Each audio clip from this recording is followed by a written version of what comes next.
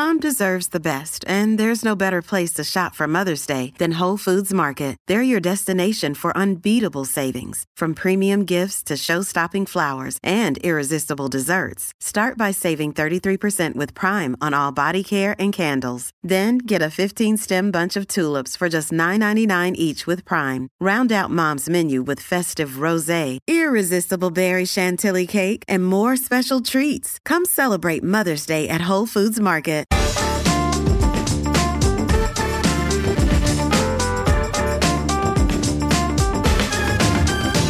Hello and welcome to The Bunker. I'm Ros Taylor.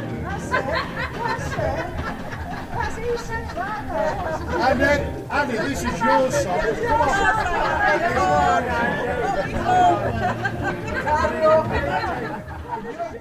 In the Danish movie Another Round, which is currently on Netflix, Mads Mikkelsen and a few other middle-aged men decide to spend their waking hours permanently drunk to see if life gets more exciting. I won't give away the ending, but the plan doesn't really work out. Britain is a country steeped in alcohol. The pint, the Scots whisky, the alcopops. But our relationship with it is changing. More of us are teetotal. Some of us, on the other hand, are drinking a lot more. Joining me to talk about how boozing is changing is Professor John Holmes of the University of Sheffield. He's director of the Sheffield Alcohol Research Group. Welcome to The Bunker, John. Hi. According to one NHS stat, about 38% of 16 to 24-year-olds said they hadn't had a drink in the past year in 2021. That was twice as many as a decade before. What's going on here? So this is actually a big international trend. We're seeing young people are drinking less in most high-income countries. So they're either not drinking at all, or those who do drink are drinking less often and in smaller amounts. And in some cases are also binge drinking or getting drunk less often. And the reasons for this are pretty complex. One key thing to say, though, is that we've spent several years researching this in the UK and also working with teams in other countries, in Australia, in Sweden, Finland. And what we're finding is that there's no single reason for this. It's not the internet in a very specific sense, and it's not that they're switching to taking drugs.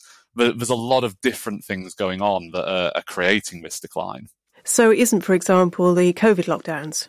No, it's the COVID lockdowns have quite a complex story to them, but the first thing to say is that this decline in youth drinking long predates COVID. It goes right back to the peak drinking for young people was in around 2004.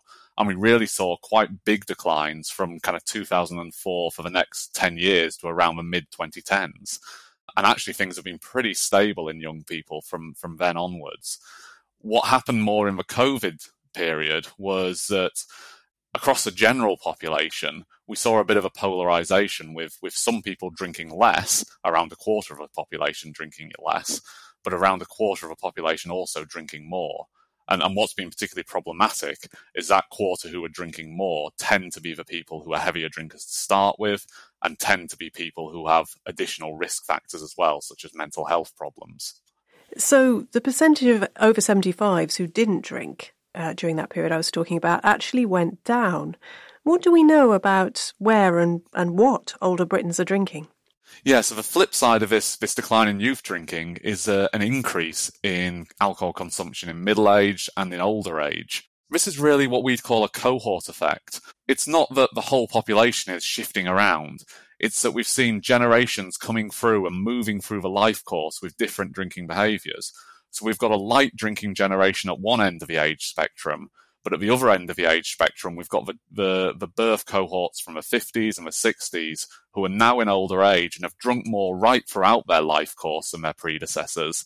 And now they're drinking more in older age as well. But we know pubs are closing, even as coffee shops, for example, are booming and opening all the time. If you socialise a lot online, do you simply perhaps not feel the need to drink as much? You mentioned earlier this isn't about the internet, but is there not a factor there going on perhaps? The role of the internet in alcohol consumption is pretty complicated, and there's both parts of the internet that might support more drinking, such as lots of online advertising, and people worry a lot about the degree of online advertising of alcohol that young people are being subjected to, but also things that kind of might promote less drinking. As you say, simply spending more time at home online means you can't be out in the pub at the same time. when we actually look at the overall effect of this, what we see is that young people who use the internet are actually more likely to drink, not less likely, and more internet use is associated with more drinking. So it doesn't seem that there's any kind of simple time substitution effect here. What's more likely is if the internet is having a role, it's more likely around how it's reshaping young people's general perceptions of their lives and what they value in their lives.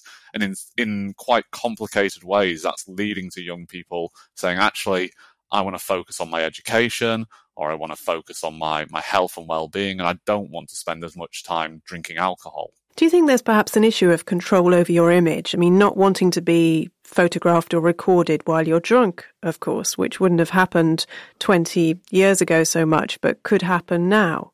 Yeah, I mean, this is definitely a big concern for young people. There's a lot of research out there that describes how young people are worried about being photographed or picked up on videos, very drunk, or doing things that are embarrassing, or various other problems that they might get from sharing of online content. But it's quite nuanced as well, because we know that one of the things that attracts young people to very heavy drinking is, yes, the drinking itself, but also the kind of building of war stories and memories with their friendship groups. And this helps those groups bond. And the sharing of images and videos is part of that process. So it's not simply that young people want to avoid it. They want to avoid it in certain ways, but actually in some ways they might also want to engage in it. And that's partly to do with which social media we're talking about. So something like Snapchat, where the message disappears and is temporary or only accessible to a small number of people, they may be more comfortable with that. Whereas something like Instagram, where it's a bit more public, they may be less comfortable. So it's quite a nuanced story. Do women have a different relationship as well with social media and alcohol, given that we know that women naturally can be more vulnerable when they're drunk? Yeah, I think there's definitely specific issues around gender here. Obviously, the nighttime economy can be quite an oppressive place for women. There are sometimes expectations, or at least social pressures of different kinds around the kind of clothing they wear. It's a very sexualized environment, and if we're looking for evidence of toxic masculinity, the nighttime economy is definitely one place you'd go looking for it. So this is one of the reasons that young people now are much more likely to drink at home before they go for a night out. This is partly because it's cheaper, and obviously we know young people are concerned about money, but it also allows them to delay entering the nighttime economy, to have fun in a more relaxed space with just their friends beforehand. And also in some of the work that's been done, young women talk about needing to get a little bit drunk before they go out to be able to almost brave the nighttime economy. Yeah, I can certainly empathise with that. Yeah. Is there any evidence that younger people are using other drugs more instead? Now, you said that, that there wasn't much in terms of illegal drugs, but I'm also thinking about things like vaping. Yeah, I mean, at a basic level, there's very little evidence that young people substituted drugs for alcohol when drinking went down. In fact, almost the opposite. Drug use declined as alcohol use did, and that includes smoking and also includes less harmful drugs like cannabis. We have less evidence on kind of Class A drugs, simply because so few young people take them in the first place. It's very difficult to track trends in them. We have seen some evidence that cannabis use was increasing again leading up to the pandemic, but that doesn't seem to be related to changes in alcohol use. It seems to be more related to changes in the illicit cannabis markets. Coming to things like vaping, of course, we know that vaping has increased a huge amount, but it still actually remains relatively low prevalence, so relatively few young people are vaping. And those that are doing it are largely doing it experimentally. They're not vaping routinely. That's particularly true among never smokers. There's very few young people who don't smoke cigarettes who are taking up vaping as a long-term habit. So I think the big picture here is that really there are trends in drug use, but they're not really connected to the trends in alcohol use at all. Has the kind of alcohol we drink changed in recent decades? And is that something that you can map onto different generations?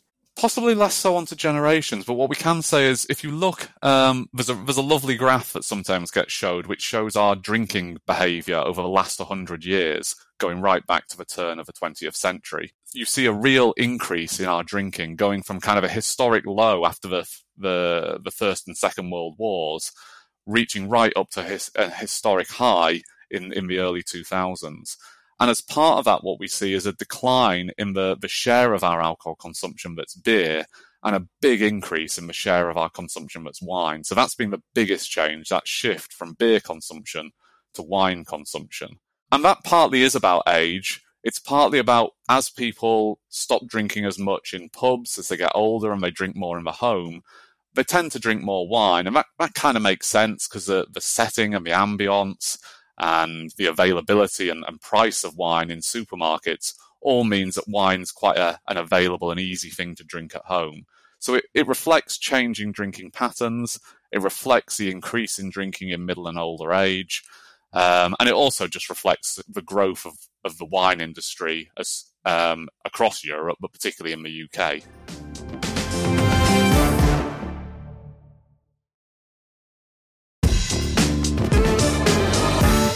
When we think about the impact on the NHS, I mean, older people are less likely to binge drink and turn up to A&E and need their stomachs pumped.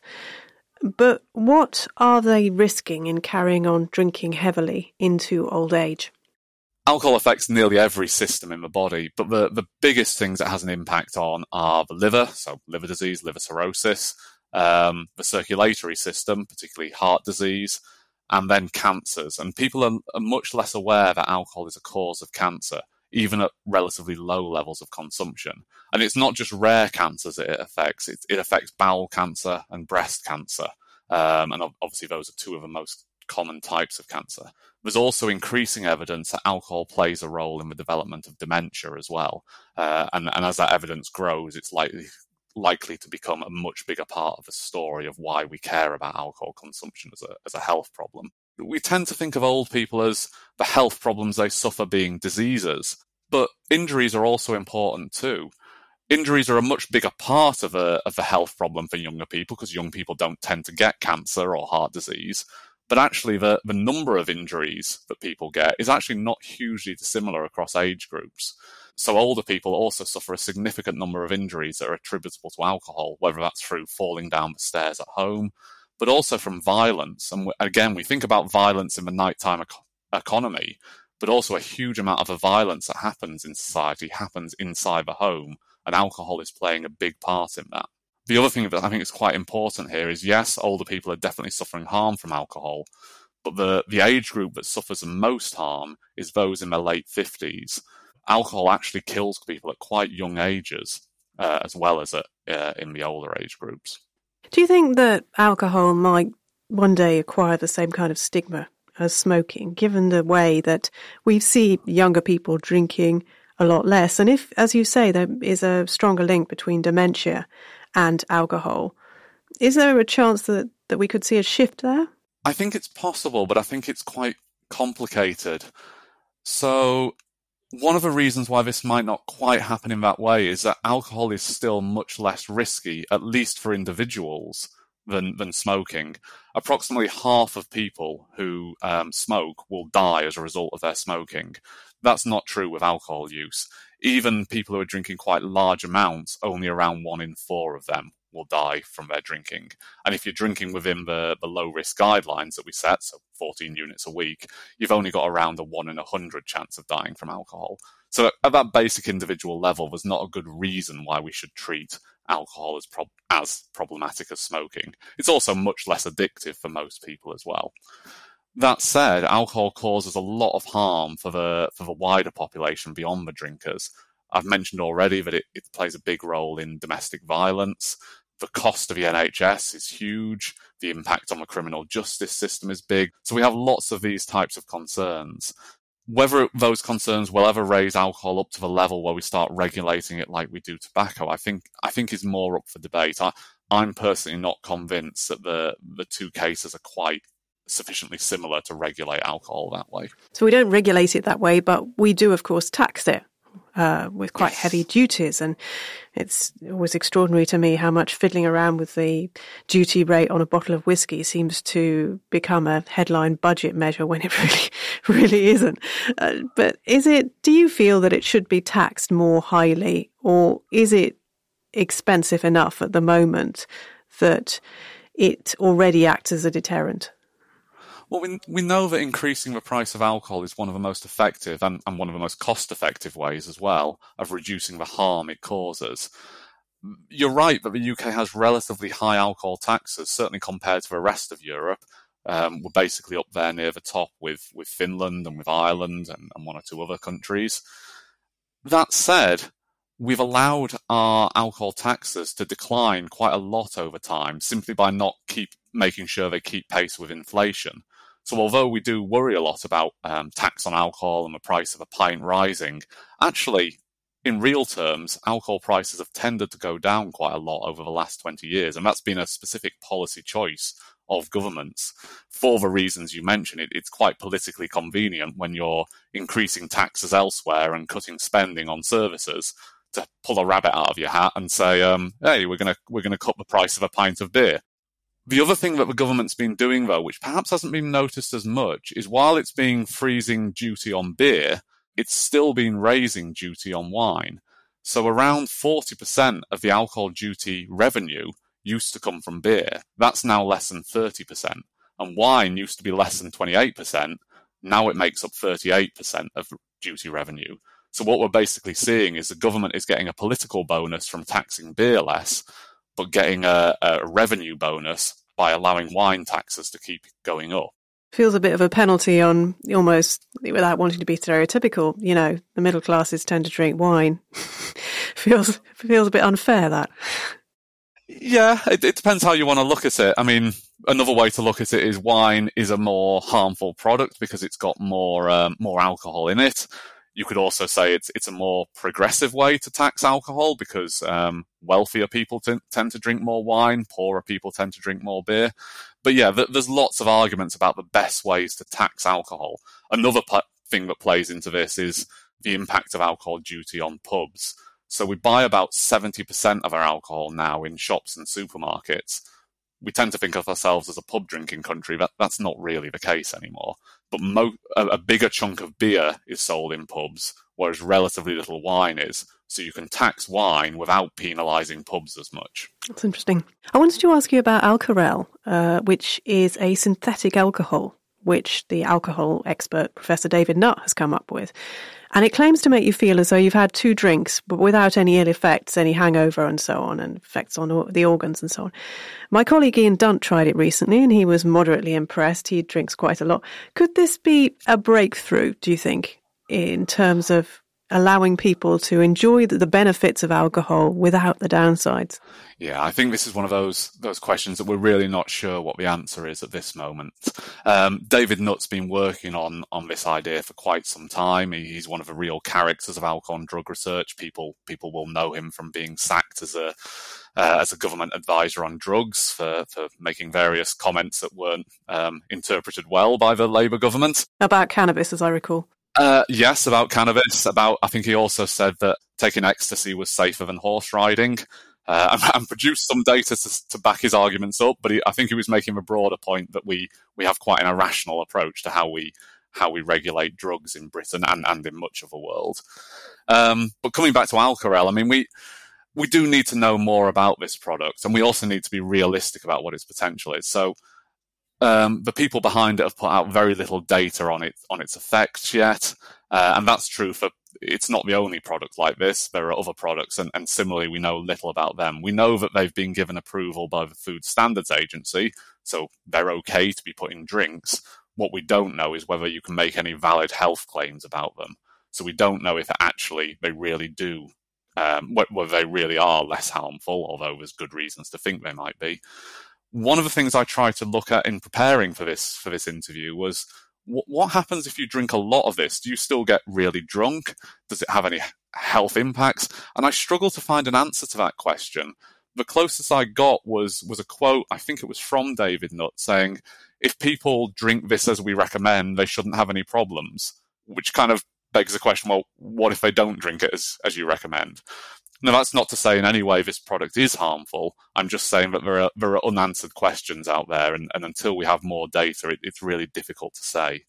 Whether it's the future, it could be, but one of the things to think about is, well, we've also seen a big growth in no and low alcohol drinks in recent years, and the alcohol industry is investing really heavily in these. And they're essentially doing the same kind of thing. They don't give you the buzz of drinking, but they do give you the flavour and the feel of an alcoholic drink and the general sense that you are still drinking. Does Alcarel substitute for those? Does it bring something they don't? Could it be combined with those types of drinks? I think there's lots of unanswered questions there about where alcohol is going. But I think one of the things that is clear is the market is becoming much more diverse, and the idea that if you're a middle-aged man and you go to a pub, you have a pint of beer, I think that's really disappearing, and there are going to be more options available in future.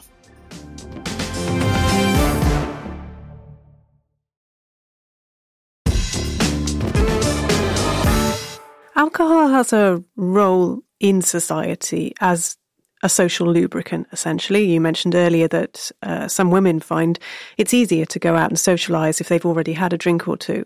That's something a lot of us, I think, will recognise. Might we lose something if we all stop drinking? Obviously, it would be better for our health, but if we all stop drinking at all, is there a downside, if you like, for society in terms of sociability, in terms of just the human ability to bond and make connections? I think this is a really tricky question, and yeah, you're right. Duty bound as a public health researcher to say there would definitely be benefits. Yeah. But we've built a society, as you say, where alcohol has quite a big role, and we definitely notice if it wasn't there. It plays a role in celebrations. We mark occasions with it. It plays a role in just simple everyday acts of friendship, like buying a friend a drink or buying them a bottle of wine to thank them for something. And there's also bigger questions. I mean, pubs are part of our architectural heritage. Imagine walking around a city and there not being pubs on every corner. It causes public health problems, but it's definitely part of the ambience of a British city. And they're also embedded in popular culture. I grew up in the Britpop era, and one of the first albums I bought had Cigarettes and Alcohol as a song on it. But things are already shifting, and despite some people grumbling about young people drinking less, it's not clear that their experience of life or that society is getting worse as a result. It's just different. Young people are socializing in different ways, whether that's kind of going to coffee shops or doing more activities that just don't involve alcohol, but finding perfect pleasure in it. One of the most memorable quotes I read in a piece of research on this was that previously, young people often used to say, well, the only way you really know yourself and know your friends is when you've got drunk together and had deep, meaningful drunk conversations. In the more recent research, what young people say is the only way you're going to ever know your friends and know yourself is if you're having those conversations when you're not drunk. I don't think that alcohol is intrinsic to the way we build a good society. It's just part of the society we've built, and we can build a different society where it isn't as important. Do you drink? I don't drink, no. Although I did want to add when I saw you were going to ask this question that I'm part of a team of 30 researchers and PhD students, and the vast majority of them do drink. So it's more of a coincidence than a meaningful finding that I don't drink. What advice would you give to people who do drink and suspect that it might be a problem, that they might be drinking too much? Yeah, so I mean, the first thing to say here is we have low-risk guidelines that the Chief Medical Officer has published based on an extensive review of the evidence, and those say you can keep your risks from alcohol low by drinking no more than 14 units a week, and that's about a bottle and a half of wine or 6 or 7 pints of beer. It's also worth saying that that's just a threshold. There's no magical cut-off level. If you're drinking and you want to reduce your risk, every bit less that you drink will help. If you're worried about your drinking, there's kind of 2 ways you can go. One is there are lots of self-help solutions out there, whether that's apps, such as a Drink Less app, where you can record your drinks and set yourself targets and basically get some well-designed interventions to help you drink less. There's also things like temporary abstinence campaigns, such as Dry January, and it doesn't need to be January for you to quit drinking for a period, although there's lots of support available in January. But if you're more worried about your drinking, if you think you need some help, or if you're worried about someone else's drinking, the best things to do are to seek help. You can talk to your GP. There's lots of support online, and the NHS's alcohol support pages are a good place to start. But the most important thing is you seek help and recognise that it's not easy drinking less, there will be stumbling blocks along the way. It might be a stop-start process, but if you can get your alcohol consumption down, it will really benefit your health. John, thanks so much for joining us. That's no problem. If you're spending less money on booze, then why not spend it on us instead? For the price of half a pint each month, you can help us keep talking to fascinating people. And the Lamb on Holloway Road only sees us occasionally, honestly. Just search Patreon Bunker Podcast. I'm Ros Taylor, and thanks for listening.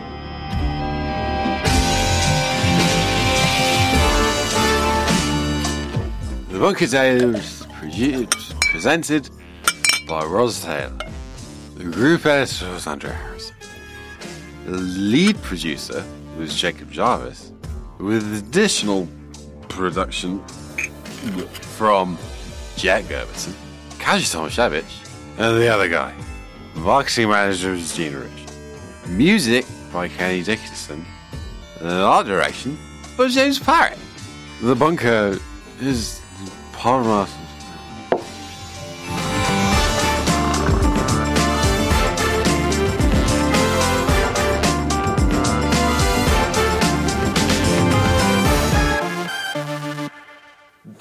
You know what? I don't even like podcasts anyway.